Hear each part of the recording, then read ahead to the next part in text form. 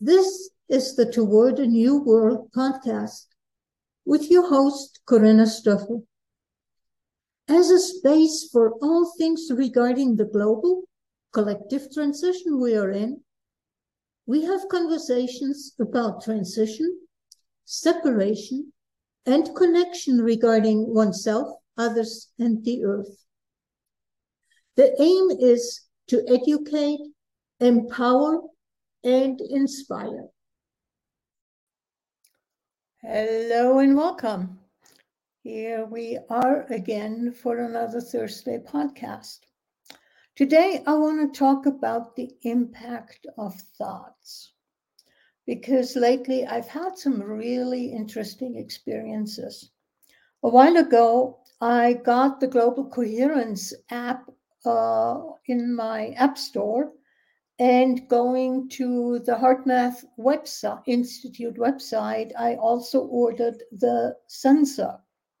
Been using it and noticed a few things. The sensor has 3 areas: red, which is coherence from 0 to 0.5, blue 0.5 to 0.9, and green anything above. So it's the biggest, widest area. Usually before using the sensor, I clear my mind and then turn it on, and I start in the green area. And then a thought occurs, and I drop down, and another thought occurs, and I might go down into the blue and sometimes even into the red.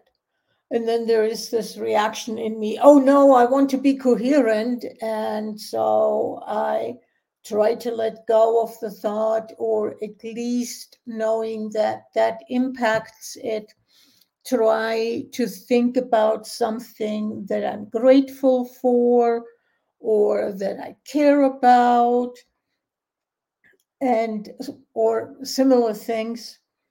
And usually I'm able to bring it back up into the green. And then another thought occurs, and I can go into quite a yo-yo pattern during a session. And the session is however long I choose to be on the sensor.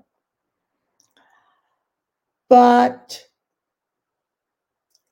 it's not that easy to totally stay in the green for me. I can be mostly in the green. And then some days I'm just not there, and I'm even oscillating between the blue and the green, the blue and the red, and dipping every once in a while into the green. So different effects. And sometimes I'm aware of the thoughts that I have that cross my mind, and sometimes I have absolutely no clue.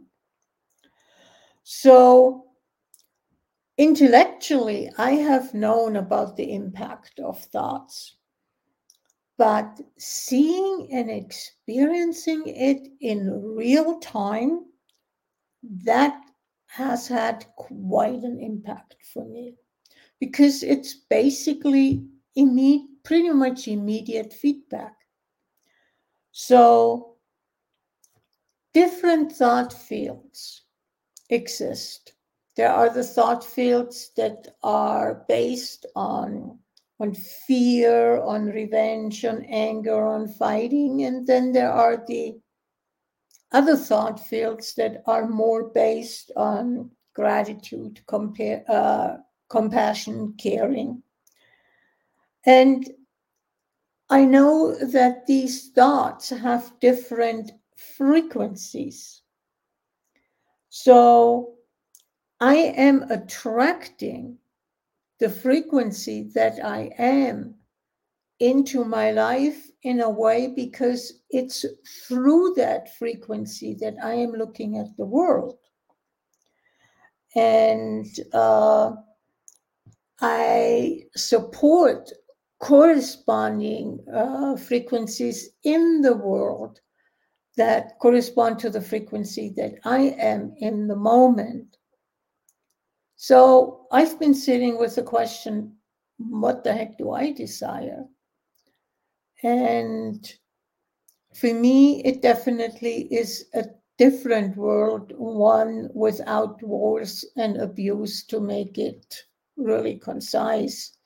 And I know different people have different desires.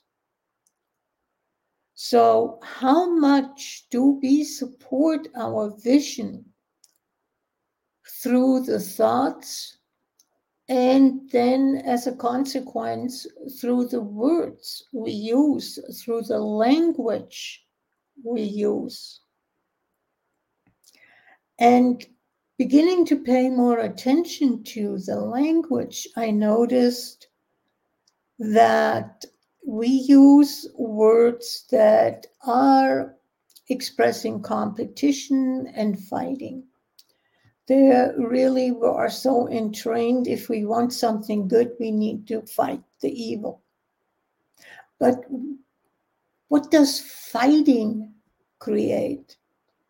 From what I'm observing, fighting creates more fighting.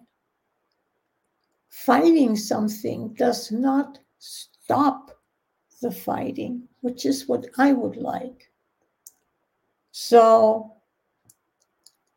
what if I find ways to talk in terms of collaboration, in terms of harmony with each other among the different groups of people?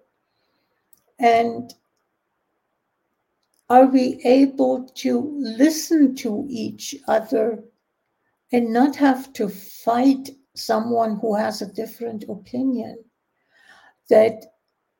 And what I mean with even fighting somebody who has a different opinion, it's trying to convince them that their opinion is wrong and my opinion is the right one.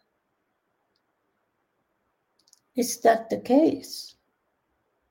From the way someone looks at the world, their opinion can absolutely be the correct one. Just because it's not my opinion doesn't make it either right or wrong. It doesn't make mine right or wrong. So, what if we can shift the way we interact with each other to a more harmonious way? Because what I have learned is I don't know everything. And sometimes listening to someone else gives me a different perspective that I can take in, or I may not agree with it 100%, but there is an aspect to that perspective that I can say, yeah, I get how you look at it from this way.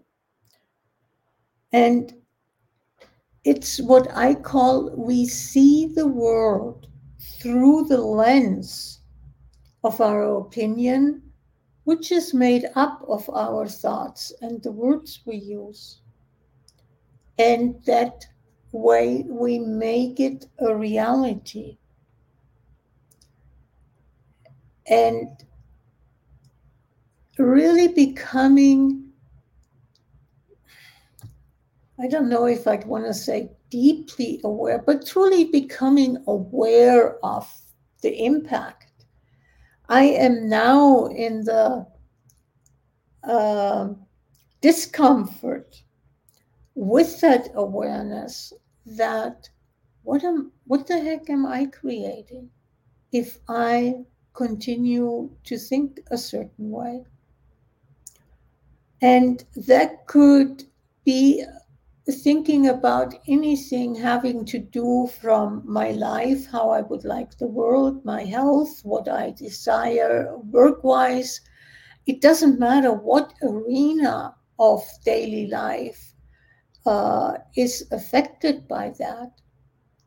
But what am I creating? If I continue to tell myself a story, because what I tell myself may only be a justification because I may not want to do something. And so I find a reason and a justification to get out of it, to avoid it. Am I willing to live my life truly aligned with what is important with me, for me? And that is a question that I'm putting out to everybody. Are you willing to live your life, choosing to live your life in alignment with what you value? And ultimately, there is no right or wrong value. There is just what you value. And that becomes potentially uncomfortable. So I'm leaving it at that. This is going to be a short one. And we'll see where I go next week. And let me know what you think. Let me know what you would like me to talk about.